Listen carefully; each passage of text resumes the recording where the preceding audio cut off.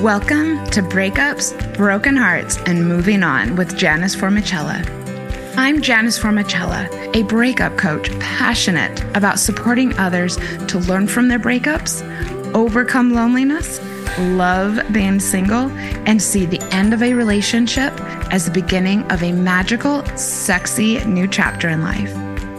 I am here each week to share with you the tools that I have learned through my own painful breakups, through hitting rock bottom more than once, and through working with people all around the world to heal their broken hearts. If you are looking for hope and strength to move on from your breakup and resources to enjoy your new life, you are in the right place, and I've got your back.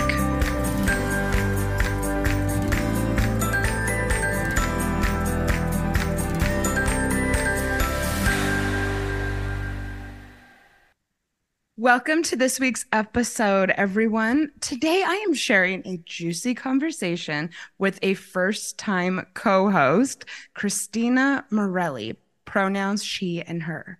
Christina is a relationship educator and personal coach working with individuals and people in partnership to create healthy, rewarding, fulfilling relationships. Her practice is all about fostering self-awareness and providing the relationship education and skills that were never taught. How cool is that? Christina believes that if we can heal our relationships, we can heal the world, and she is on a mission to play a role in doing so. She's also someone I'm so lucky to call a friend. Today, Christina and I are chatting about the tricky process of figuring out whether or not you are ready for a relationship and if the relationship is ready for you. I want you to pay close attention to the following. First, our chat about the neuroscience of the early days of a relationship. Second, conversations to have with yourself that will help you determine if you are ready to date. Next, 5 key chats to have with someone to determine compatibility. And if you are playing the Breakups, Broken Hearts, and Moving On drinking game today, the word of the episode is show notes. Please go show Christina some podcast love. You can find her at ChristinaMorelli.com and on all social media platforms at Christina Morelli. Those are linked in the show notes. I hope you enjoy our chat. Hello, Christina. Welcome to Breakups, Broken Hearts, and Moving On. Hey, Janice. Thank you so much for having me. You are so welcome. I've been looking forward to this. Am I ready for a relationship? This is a great topic for my listeners because a lot of people have somewhat recently come out of a relationship, and knowing if you're ready to date again can be a bit tricky. I will refer people to the show notes because I did an episode probably like 2 years ago called Am I Ready to Date Again?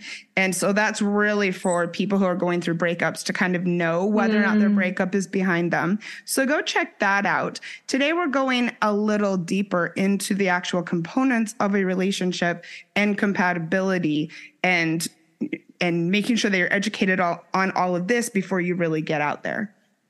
But I thought it would be useful because so many of my listeners have gone through breakups recently to kind of quickly touch on as far as whether or not you're ready for a relationship. I think it would behoove us to ask people, are you past your ex? Are you over your last relationship? If you're listening to this podcast specifically, I would really like you to reflect on that.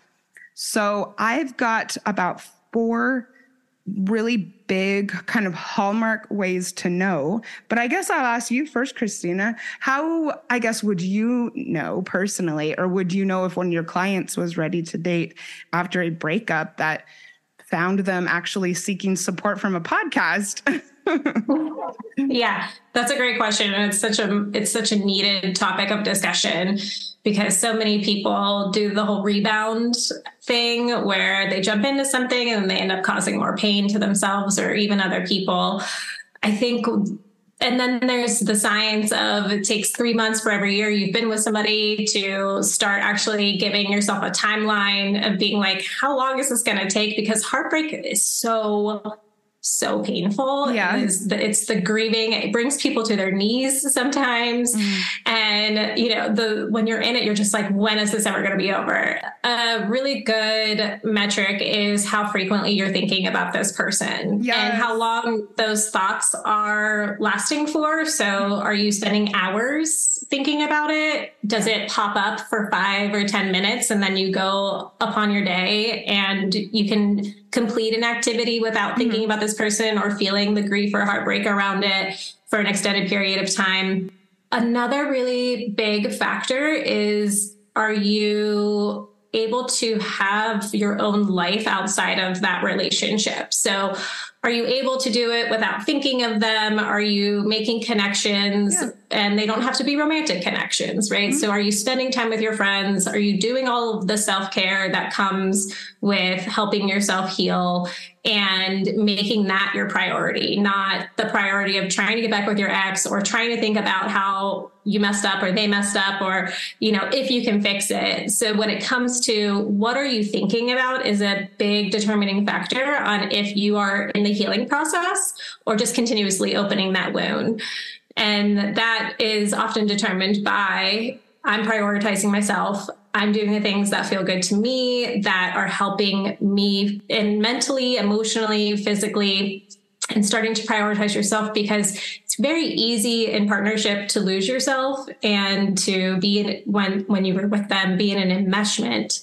Yeah. And once you are out of that relationship, how many times have you heard that people lose their friends when they're in relationships because they spend all their time with their partner? And it's like, okay, well, am I rebuilding my community again? Am I rebuilding my own personal life again? Which when you remind me, when we talk about conversations to have before getting into partnership, I want to touch on that point again. Yeah, great. And I also want to touch on a point in a couple minutes, something you said about self-actualization and having your own life before you date. I have 4 key ways to know if you are getting over your last relationship and past your ex, and therefore might be ready to date again. First of all, how often do you bring it up?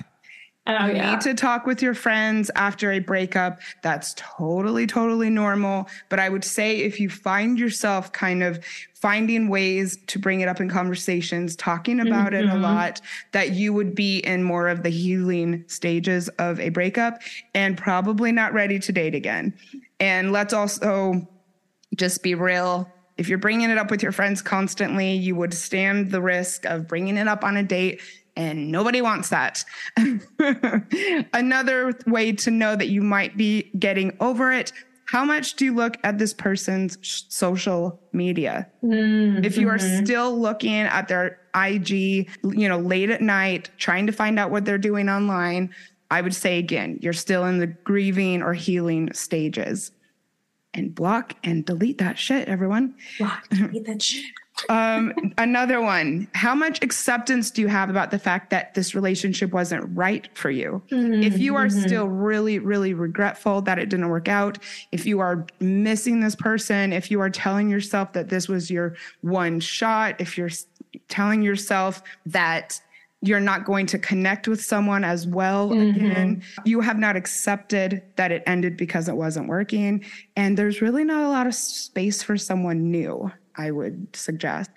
And last, how happy or excited are you about meeting someone new? If you feel that you are getting out there because you have to, or this is some sort of chore or obligation, or you're doing it because somehow you think this will magically make you feel better, I would also say there's some more healing to be done. Yeah. And to that point, if I may add, when you are, let's say you are thinking you're ready to date, when you are dating, are you comparing these people to your ex? Yeah. I think is a huge factor. Exactly. Yep. Exactly. A little bit, I think, is normal, but when you're really finding that your experiences with dating are being overwhelmed by that, then definitely just step back. I mean, we don't have to date at all. Wait until you've done more healing. You're going to have a much better experience. Christina, you wanted to talk about the concept of a threesome, and not the type that I often talk about on this show. The threesome of you, me, and the union. So what is this concept, and what does it have to do with being ready for a relationship?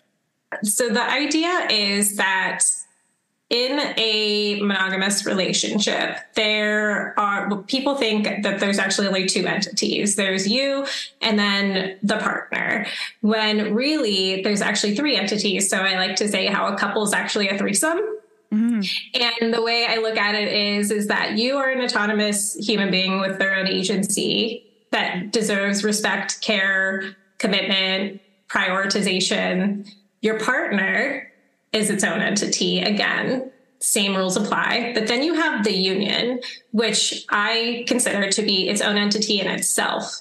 And the way to avoid codependency and enmeshment is by recognizing all three of these as their own individual entities, working together in a really synchronistic way, where you are choosing to be interdependent and fluidly working together versus being hyper independent. And now it's just all you, or hyper codependent, where now it's, I need this other person. Yeah. And it also helps avoid like losing yourself within the relationship. So when you can recognize that you are your own human being, your partner is their own human being, and the union is its own entity that equally deserves the same respect, care, consideration, and prioritization, then you can understand what it means to actually be in a healthy, functioning, successful, rewarding relationship where you're still able to take care of yourself, you're able to also take care of your partner, and you're also able to take care of your union. And I guess, and again, we'll talk more about this, but it starts with you being a whole person on your own first. Oh, I really like that. And what do you think are the components of a strong connection, and how does that come into play with a single person, knowing if they're ready or not?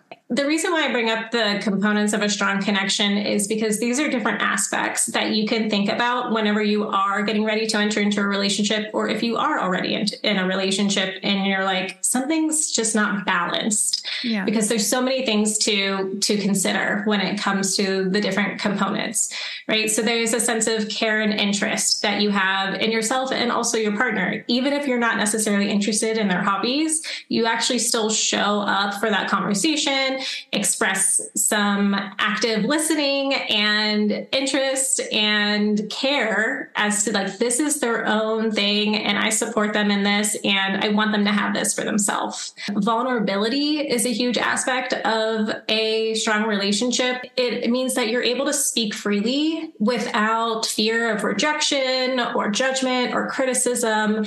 And vulnerability is one of the scariest things that we encounter in our life, even more so in our relationships, because we have that attachment and that bond with somebody. But when you are in a space where you can be fully vulnerable with somebody, that allows you to be your fullest expression of self, which there is, in my opinion, no better feeling than to be able to go to your partner and just be like, I'm having this thought and I was concerned about telling you because I don't know how you're going to react. Or maybe you want to share something that's really shameful. And once we can start opening up those doors and letting people see deeper inside of us, that really can help foster the trust that happens between two people. Which is such a beautiful stage in a relationship when you know that you're building that. And it's a wonderful thing to have with someone.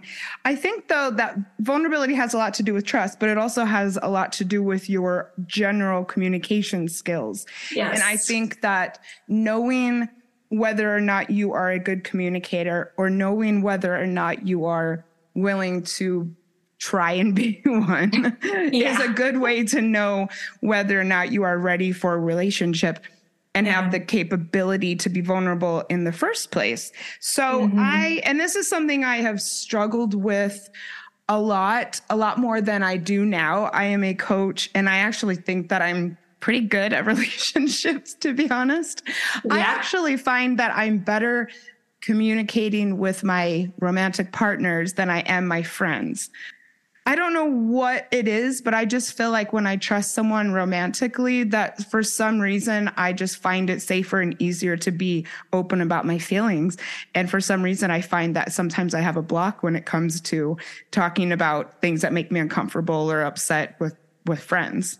With friends. Yeah. It's really interesting because I would think the opposite would actually be true for majority of relationships. Mm-hmm. And to me, that's a really good sign that you have a really strong, healthy, trusting, safe relationship where you can actually be able to express the things that maybe you're not so comfortable expressing to your friends. Yeah. I hear people say all the time, I'm more comfortable expressing vulnerabilities to strangers than I am to my own romantic partner. And I think a lot of it has to do with the emotional connection that you have, the opportunity for rejection that comes up. So I wonder if for you, and I'll be curious to see what your thoughts are on it, is it because you have such a strong emotional connection that you feel safe enough to do it and that they're not going anywhere, right? There's a different level of commitment that happens between you and a romantic partner than you and a friend. Like a friend can come and go as they please, not necessarily like you lose friendships, but I'm sure you have friends where you haven't talked to them for a year. And then when you do, it's like you never missed any time together. But those aren't necessarily people that you're going to be sharing your innermost vulnerabilities with, because there are going to be times where you need that person to be available for you. And your partner is likely going to be way more available for you than a friend who you see once a month or you talk to, twice a year, so on and so forth. Hopefully at least. Hopefully. So I mean, full disclosure, I'm actually single right now, but I was in a relationship until a couple months ago. And I think why I find it easier to communicate with partners is because I'm very deliberate. And when I decide to be with someone, I really thought it through. And I think getting to the point where I really want to trust someone in that way, again, just makes me feel safe and I suppose a bit empowered. The communication skills that go into how do I effectively communicate, get my point across, feel heard, seen, listened to, those can be applied to anybody. So I'm really interested in why you are able to, maybe because you have the time to do some thought work around what's going on before you communicate versus, maybe when you're with friends and somebody says something and you're like, "Ooh, I didn't like that." You just don't have the time to process. Mm-hmm. Right. Yeah. And I also try to avoid any situations like that in the first place. Again, I'll reference the show notes. I did an episode a few months back on nonviolent communication, and we talked about how you can apply it in all aspects of your life so that you can apply it in relationships. So if you want to learn more about good communication, go and look at that. And then, yes, if you're not in relationship right now, maybe, look at how comfortable you are expressing yourself to the customer service person, to your friends, to your family. The way that you interact with your immediate family is often the way that you will interact with a romantic partner. So how comfortable are you telling your mom that you don't want to do something or that she did something that upset you? The more comfortable you are with that, I would say you're probably going to be good in a relationship.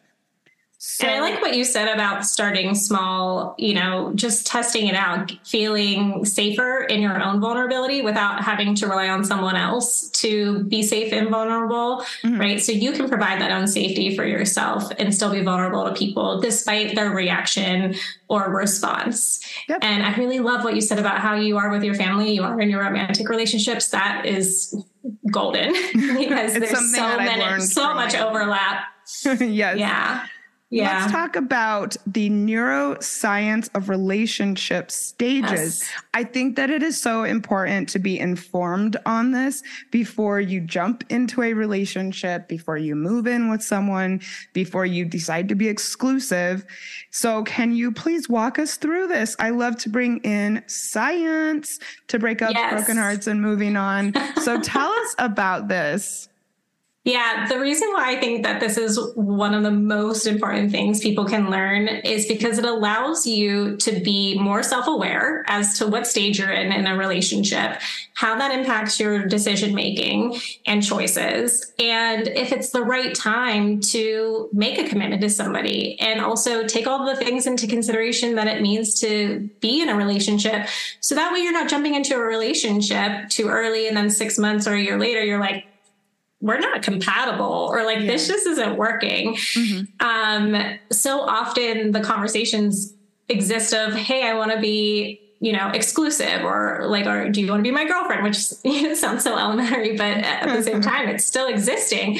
And that's the extent of the conversation. And that's really unfortunate. And we'll talk more about the conversations, but so there's 3 different stages that we go through, right? There's lust, there is attraction, and then there's attachment. And these can actually be boiled down to infatuation versus love. But the first one I want to talk about is lust, right? So when you think about lust, it is this like, I'm so attracted to this person. Like, I would be interested in making out with them or getting to know them. Or it's like that initial spark that happens is the lust aspect, right? So it's desire for sexual gratification. Yeah. It's driven by our biological needs to reproduce. And the hormones that are typically triggered are testosterone and estrogen. So a big part of the 3 stages that we're going to talk about and the neuroscience behind it is the hormones that are being released within your body during these stages, and how that actually impacts how you act, how the decisions you make.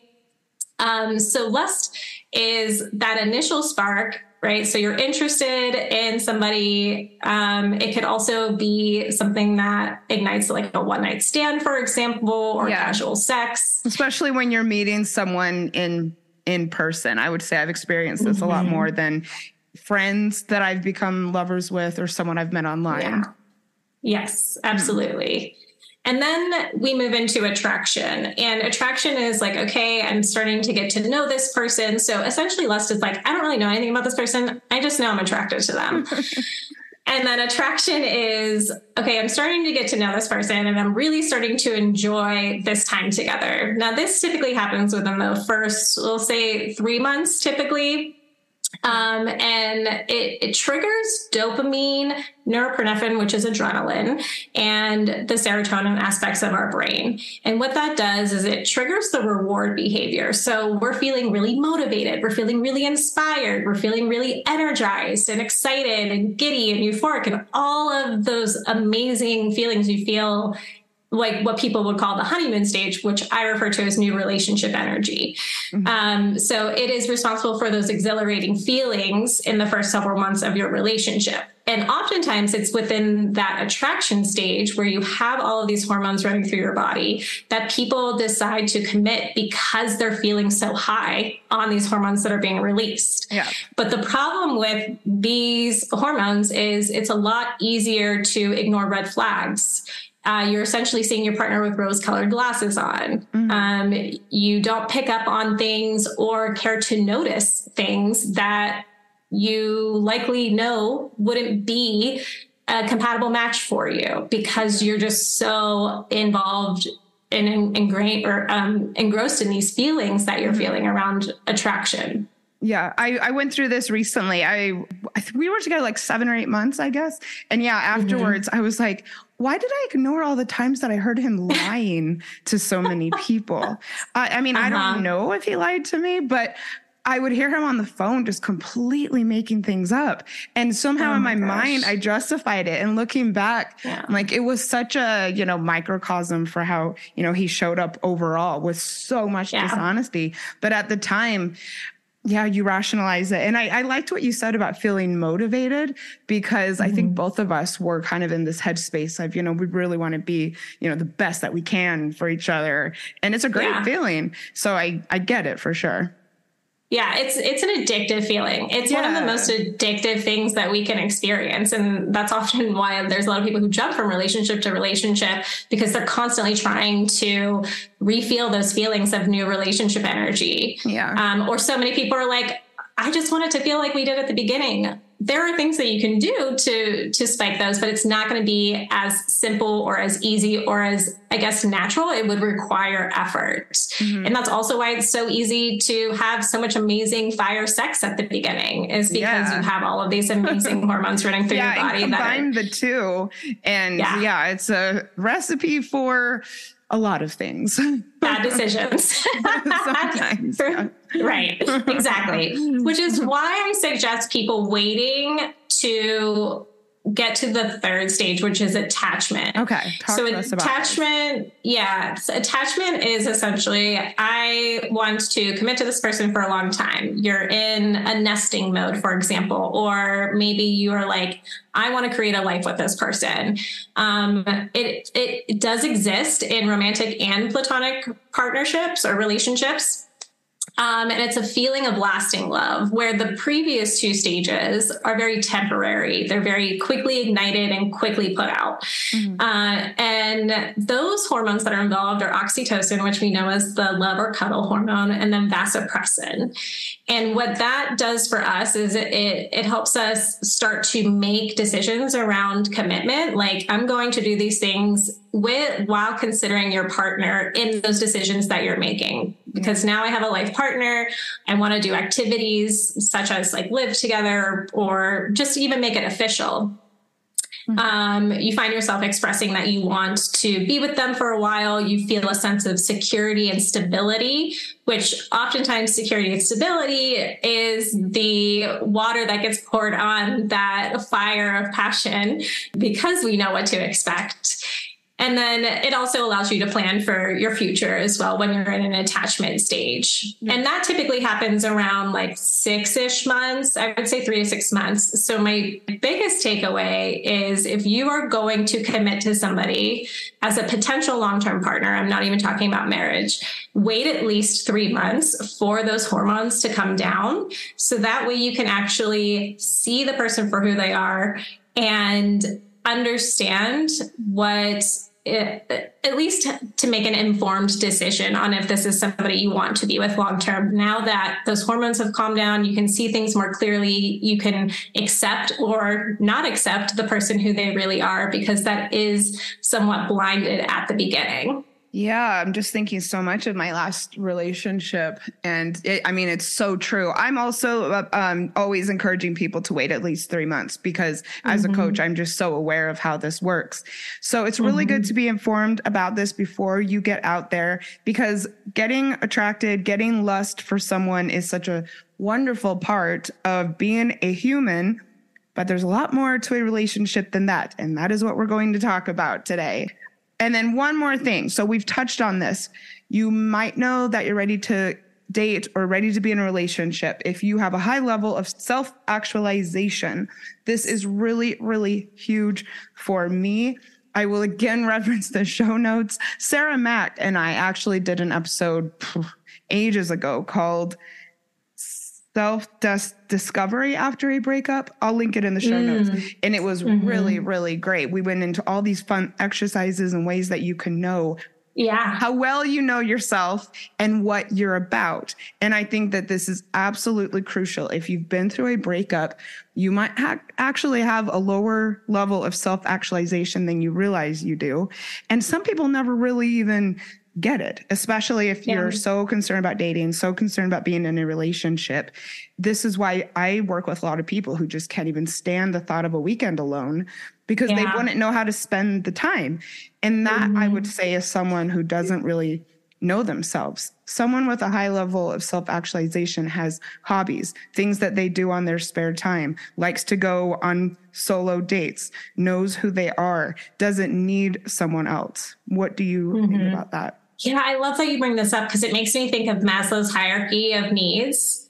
And again, I did an episode on that with Barry Selby. I'm going to have so many episodes in the show notes. Yes, absolutely. Yeah. Yep. And we actually came to the determination. The episode was Maslow's hierarchy of needs in relationships. And we came to the realization that you don't really need someone else. These are all things that you supply for yourself. And what I also really appreciate about self-actualization is the self-awareness aspect of it. So if you go to my website, the slogan says, like, good relationships equal, or like rewarding relationship equals self-awareness. And the reason why I bring that up is because every time I start thinking through what my clients are going through, or how to resolve it, or how to establish the framework to handle certain circumstances, it all boils down to self-awareness. So many people talk about the two things that you need in a successful relationship is communication and compromise. But you can't have those if you're not self-aware enough to communicate what is going on. Or if you compromise on everything because you don't know what your boundaries are, or because you don't have boundaries, then you're 100%. It's not going to be healthy and fulfilling long term. Exactly. And when I think about communication, so many people communicate the symptoms, not the actual want or need. So, for example, if you are feeling bad because your partner never puts their phone down when you're trying to talk to them and it's annoying you, right? And you say like, will you put your phone down? And then they're like, I can hear you while I'm playing on my phone. It's like, and then you get even more irritated because they're not listening to you, when really what could be helpful is being like, what do I actually need right now? I don't need them to put their phone down. I need to be prioritized. I need undivided attention. I need to be heard and know that this person heard me and understands what I'm trying to express right now. So when you can actually start stripping away those symptoms, you can understand the deeper self-awareness of like, what do I need in this moment? And actually communicate that to them. Because if you go to your partner and you're like, hey, can I have your undivided attention for 5 minutes? Mm-hmm. That's going to be a way different conversation than, can you put your phone down? Yeah. So being able to have the self-awareness around it versus the symptoms. Yep. That's great.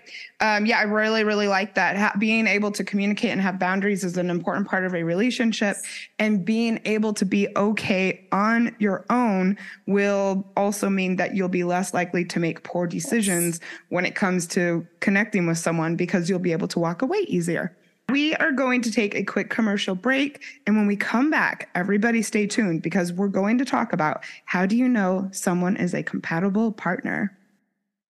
Nothing shatters your life like a breakup, and the feeling of a broken heart is real. I know that it seems impossible right now, but there is hope and there are ways to heal. I would love to work with you one-on-one to heal your broken heart and put your breakup behind you. My personalized coaching programs are designed to pinpoint what will be most effective in helping you to move forward and make this breakup a part of your past. I believe in you.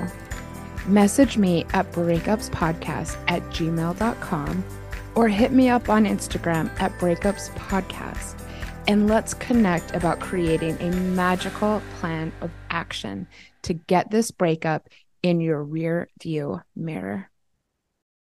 All right. Welcome back. Are you ready to start? I am. Okay. I'm so ready. I love it. Okay. We're getting into even juicier content now. How do you know someone is a compatible partner? This is so important. This is something that I obsess about when I am with someone. And it's tricky. I kind of had this on again, off again thing with someone who I'm extremely attracted to. And it's so hard because the chemistry is just like all the way, but our lifestyles just, so frustrating, but it's also something it's just true. So let's talk about chemistry versus compatibility. What do you think chemistry is, Christina? Yeah, chemistry goes back to the neuroscience. Yeah. It's literally the chemistry of our body. It's the hormones that are coursing through us that we find other people attractive, or we want to sleep with them, or want to get to know them, or I want to sleep with you. Right. So I do think a huge part of chemistry is the actual hormones that are coursing through our body. And it's our biological response to want to, reproduce, right? So attach to somebody and hopefully create some type of relationship where we can reproduce. So I think chemistry is a lot of hormones versus, the actual compatibility is like the decision making, the informed decision making. Does this actually match my lifestyle outside of just being attracted or sexually attracted or physically attracted to this person? That is a key component. Don't get me wrong. If you do not have that, then that is also going to spell disaster for a romantic relationship. But yeah, what are your thoughts?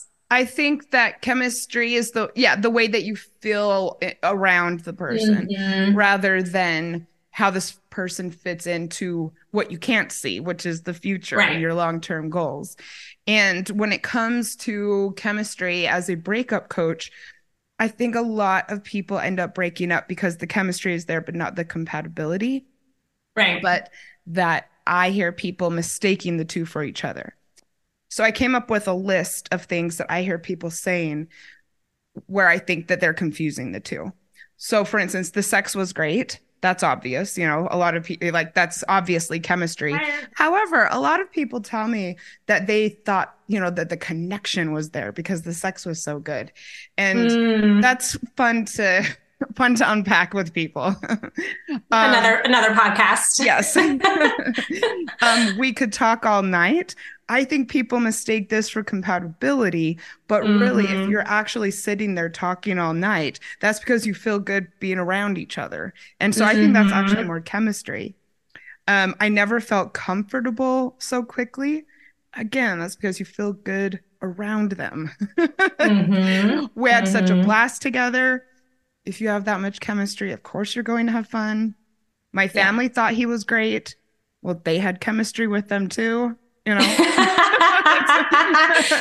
They made him feel good. He made him feel good. Yeah. And I hear people saying, that they did so much for this person and they wanted to do so much for this person. And again, if you're wooing somebody, it's because you're feeling that in the beginning. Exactly. Yeah. And that's why so many people are on their best behavior in the beginning. And that's why so many people are disappointed later in their relationships when they're like, he doesn't take me on dates anymore, or doesn't buy me flowers, or she doesn't want to give me blowjobs anymore, or whatever the case is. Like, you're so inspired to do that at the beginning because of, and what I love so much about what you said about the way somebody makes you feel versus like, do they actually fit into my life? And that's actually gonna be part of the 5 key conversations is really knowing, do I like this person for who they are as their own individual self? Or do I like the way that they make me feel and the things that they do for me? Oh, I can't wait to hear about these. This is going to be brand new for me. To me, it's so much more than intimacy, passion, and commitment. It's also like, do our lives line up? Right? Do our values line up? Do we have the same goals or same sexual desires? Or is there going to be any part of my life essentially where I'm going to feel any form of like disappointment or resentment that it's not being fulfilled by my partner? And if it's not being fulfilled by my partner, are they things that I can get elsewhere, like through community or friendships or my family? So if you're like, I really love physical affection, but my partner is uncomfortable with it for some reason, then maybe you can go to your family and know that you can get really warm hugs, or go to your friends and know that they'll rub your back if you're upset about something, if that's just not something that resides in your relationship. But it's really, I think, to me, much more detailed than the intimacy, passion, and commitment. Having just gone through a breakup with someone where I thought I really did have all 3.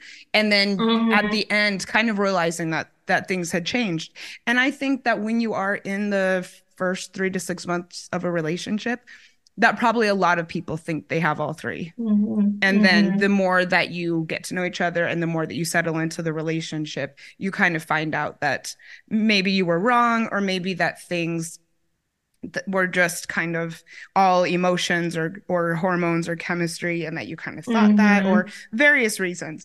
And that's why, again, go slow and be prepared that it might not last. Is this where these 5 key conversations come in? Yes. Yeah, absolutely. So the 5 key conversations, there's more than 5 conversations, but if I were to have to choose 5 conversations that you have with yourself, or at least get very, very clear with yourself. Again, this goes back to self-awareness. The more clear you're able to be with yourself, And a huge part of also being clear with yourself is giving yourself permission to accept, acknowledge, and say out loud things that maybe are not socially acceptable or acceptable within your family. And you're like, but I want that.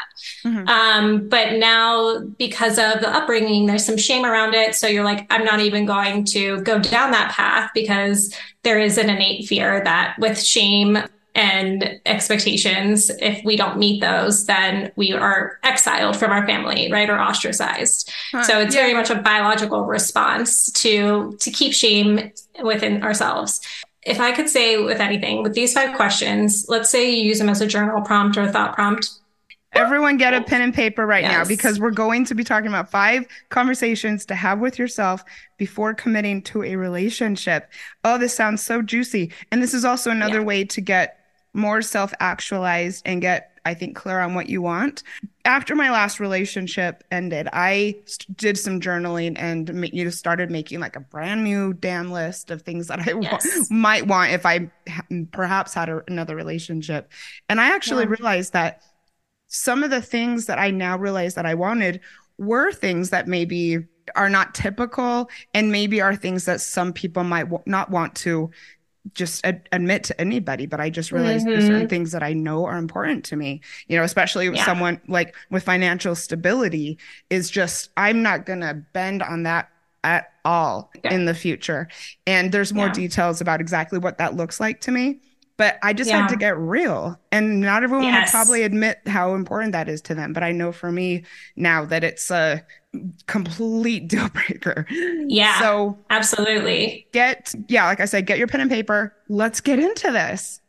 Yeah. So the first one I want to say is your lifestyle. So being aligned in your lifestyle will help both of you connect, retain a sense of self as well, going back to the couples make a threesome. Because when you have to give up things that are important to you to maintain someone else's preferred lifestyle or the relationship, it's really easy to lose yourself in that partnership, which is ultimately going to result in resentment or feeling lost, and most likely going to end the relationship eventually, because those things that you suppress that keep resurfacing are eventually going to eat away at you enough where you're just like, I can't do this anymore. I don't even know who I am. Yeah. So different aspects to consider about lifestyle. First, to understand these aspects about yourself, right? So what are your spending habits and what do you want to be able to spend? What lifestyle do you have right now and what lifestyle do you want? So if you are living in an apartment and you're like, I know I want to live in a mansion one day, to make it superficial. I mean, that could actually be something that's important to someone for various reasons. Exactly. There is no shame in it, right? And I mean, there's even aspects of people who are so conditioned to want to be in a monogamous relationship when they're like, this just doesn't fit my soul. And there's definitely alternative types of relationships that people have. They're just not talked about or deeply shamed or misunderstood. So there's so many different aspects of the lifestyle, right? So how do you want to spend time together? How often do you want to spend time together? What is your lifestyle around health? Do you prioritize your fitness and health, or do you not give a shit because you would rather be focusing on volunteering and helping other people? What is your work lifestyle? If you are so committed to your career and your partner wants you home all the time, that's just not going to work. Yeah. How do you like to play? Right? Are you somebody who's playful? Does playing look like playing board games, or does playing look like going out and playing sports or playing pranks? Or, like there's just, what do your friends look like, right? Do you have a large group of friends? Are you an introvert? So how do you like to spend your time? Or how do you like to connect with a potential partner or people you care about? How do you like to spend your downtime?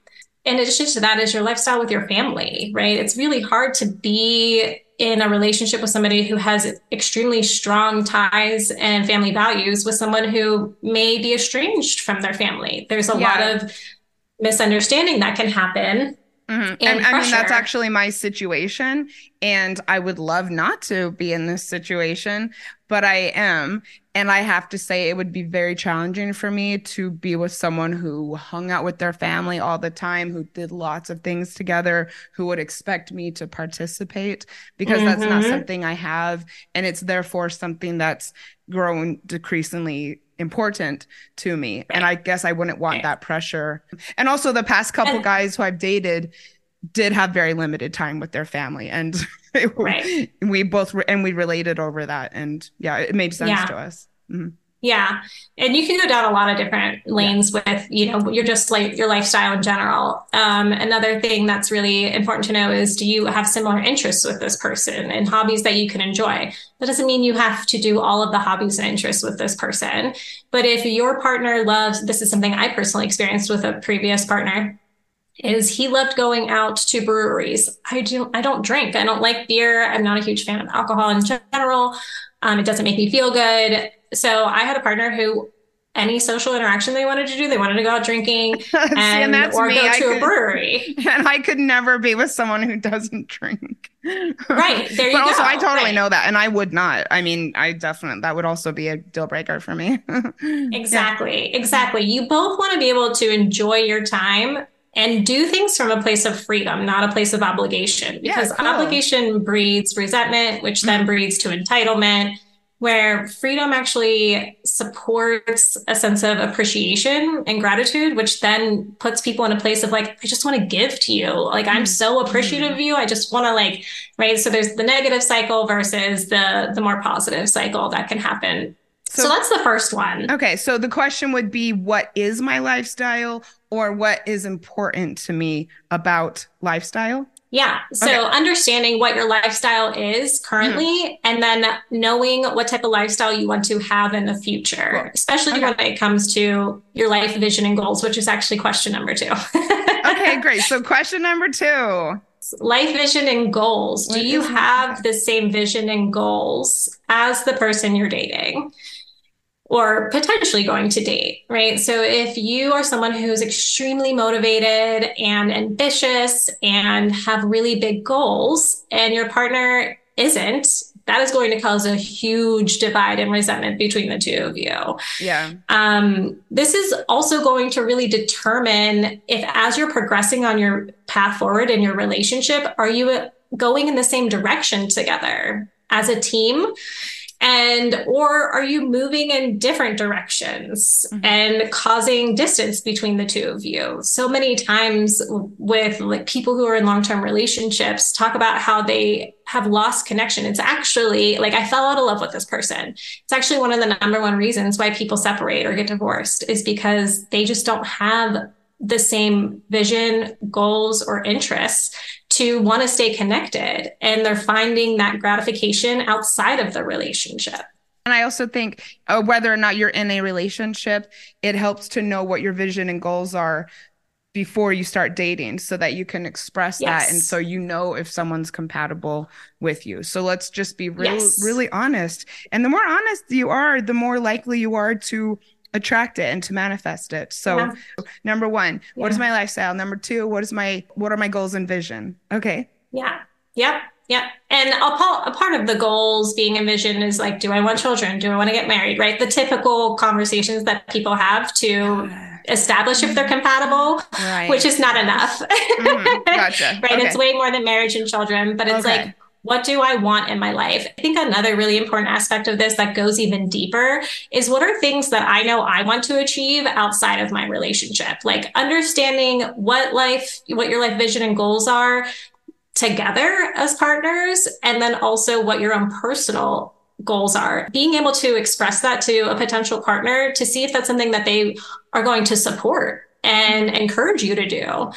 Right. So understanding both, again, you as an individual, your partnership as its own entity, and then your partner as well. And as much as you're going to be answering these questions for yourself, now that you have these answers, you can actually lead the conversation and get the other person, or like give them space to be able to answer these questions themselves. So then you can come together and actually have a really beautiful, productive conversation about like, is this even possible. I did this with my current partner. We spent 2 hours talking about it. And over a course of a week, we kept coming back and changing things and being like, okay, well, I want to add this now because you said this. And we just talked about so much because I was like, I am not going to get in another partnership and not go into it as making an informed decision. Yeah, that's good. Yeah, it's a big part of conscious partnership, but I try to stay away from the term because so many people are like, oh, it's woo-woo.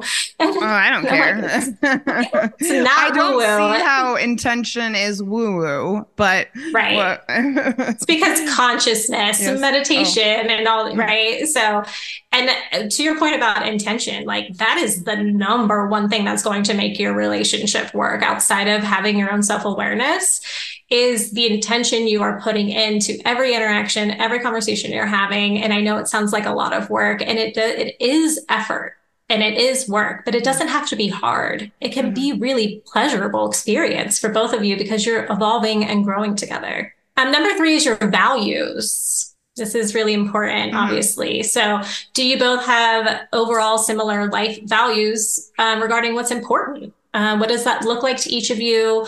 What are the aspects of your personal values that you want to consider? And those could be like, how do we treat people? So if I go on a date with someone and they're rude to a server or waiter, I'm not dating you. I don't trust you.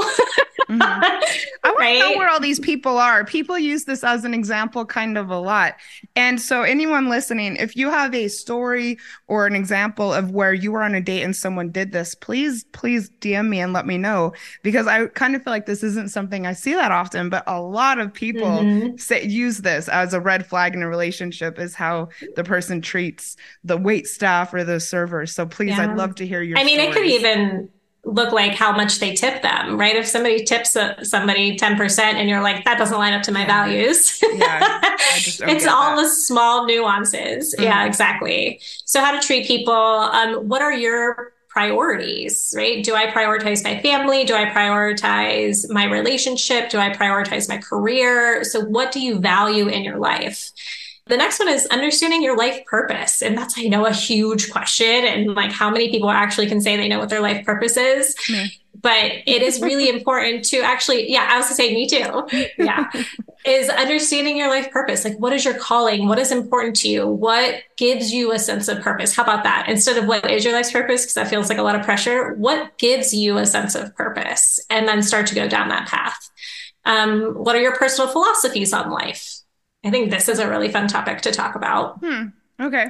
That would probably be something that I don't think I would know as much. So I'm going to think about that. Okay. Philosophies about life. Okay. Philosophies on life. Yeah. Relationship values, right? So what do you value in a relationship? Do you value a more transactional type of relationship where it's like, I help you, you help me? Do you value physical intimacy? Do you value being able to count on somebody to be there for you in your relationship? So what are your relationship values? Family values.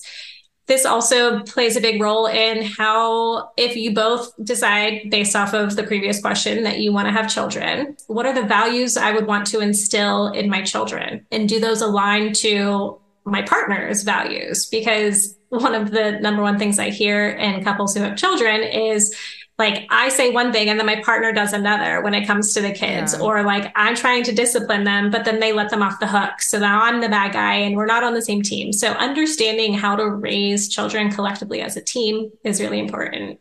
What are your work values? Some people prefer more money. Some people prefer more free time. I'm somebody who prefers more free time than I do money. And then how do you value time and money is also really important. And these are just some examples. There's so many more we could go through.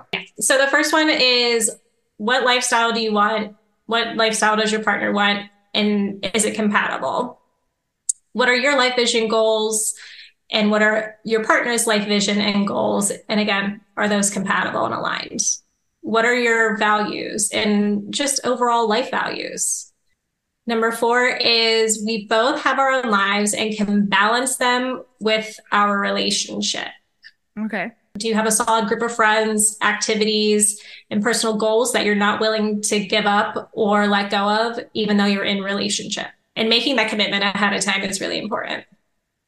And then last but not least is, you like the person for who they are, not what they provide you or how they make you feel.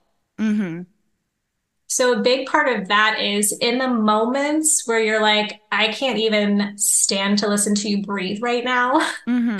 You are still able to be like, I like this human being as themselves outside of me and outside of our relationship. And I could be like, I love how honest they are. I love how much they care for other humans, right? So the liking versus loving, that's the difference. It's easy to love somebody. It's hard to like someone. Oftentimes we get into relationships because of the way they make us feel, to your point earlier about chemistry, versus actually liking them for the person that they are, which helps sustain the friendship and compatibility and connection and commitment throughout the relationship. Yeah. And I also think that that's another reason relationships fall apart after the honeymoon is that you've gotten to know more what the person is about. And the truth is, sometimes you find out that you don't really like that person. Yep. Yep. Thank you so much for all of that. How great. Yeah. Christina, part of your work in your coaching is creating a relationship blueprint. Yes. So can you tell us what that means and then how you do it? Yeah, absolutely. So think of a blueprint for a house, right, that you build. It's the design, it's the infrastructure. It tells you the tools that you need, the resources that you need to build this house the way you want it. So the relationship blueprint is all about designing your dream relationship and making it your reality, because now you actually have a blueprint that you can come back to and refer back to. And a huge part of that is giving the framework for what a really healthy, successful relationship looks like and what goes into it. So the types of conversations you should have, frameworks around how to handle conflict, frameworks around compatibility, around your own self-actualization as well. And then what you get to do is build that foundation, have the studs up, have the walls up. And then, so it's essentially creating an outline that you get to decorate however you want. So when you think about building your house, right, the blueprint will give you the house that you want, and then you get to color in those lines and add it, make it as eclectic, as funky as you want, or as traditional as you want. So the whole point of the relationship blueprint is to provide relationship education, to increase your relationship and emotional IQ, give you the tools that you need and the exercises that you need to know who you want to be as a partner, which I think is even more important than knowing who you want and what you want in a partner. Because when you understand who you want to be as a partner, that sets the standards for who you're going to accept in your life, and who you're going to accept in your life will have no choice but to meet you at that level. And then what you want your partnership to look like. And then last but not least is what you want in a partner. In addition to the relationship blueprint, I am actually going to be launching a bunch of short relationship trainings online, probably about an hour long. So if anybody ever just wants to learn how to stop people pleasing, or how do I increase my pleasure, or how do I resolve conflict, how do I do emotional regulation, I'm going to be coming up with a bunch of online, on-demand, accessible trainings for people. Great. So can you let us know once again what the website is? Yes, my website is ChristinaMorelliCoaching.com. You can find me on any social media, Facebook, Instagram, LinkedIn, TikTok, and it's always at Christina Morelli Coaching. Fantastic. And of course, we've both got, sexy Italian names. So I will be linking in the show notes so that it's easier to find both of us, really. I think if you don't want to go to Instagram and look up Janice Formicella after listening to this, just click in the show notes. Yes. Christina, this has been so revelatory in many ways and kind of therapeutic for me personally. I would say I'm definitely over my breakup, over the relationship, definitely glad that things ended. It was a really hard last couple of months, but I'm kind of now, I guess, kind of in the processing stage now that, I have other men in my life. And so I'm still processing what happened in a very reflective, positive way. And this is actually helping me do so. And you've given me a lot of food for thought. So thank you. Thank you so much for having me and sharing your wisdom as well and offering these services to people. It is so needed. I really, really believe, which is why this is my purpose, my calling, my passion, my mission, is that relationships can heal our deepest wounds. And if we can just learn how to do it right, then we can, I believe, heal the world. I think it's a big statement, but I think if I can help people to not only get over their breakup, but actually use it as a catalyst for a new beginning and for deciding what you really want in life and making it happen, that, yeah, again, it has a snowball effect. And I would definitely say breakup coaching is a big part of my purpose. Yeah. Christina and I are both working one-on-one with people. Christina also works with couples, which is something I don't do, which I think is so badass. So go and check us both out if you think you might want some one-on-one support, healing your breakup, dating again, healing or improving your relationship, etc. All the information is in the show notes. As I think that's going to be the word of the episode. I'm kind of doing this new word of the episode thing. I've done it in the last few, and I think show notes is the word of the episode today. That's so funny. I hope nobody was drinking and driving, but that you enjoyed your show notes shots. Well, we'll see everybody next week. I think that this about does it. So thank you again for being here. And everybody, if you like this episode, please leave me a 5-star rating and review. I'm collecting them this year, and it's so fun to hear from you. And otherwise, I'll see you next week. I'm sending you so much strength if you're listening to this because you're going through a breakup. I know that you've got this. Hang in there. Bye. Bye.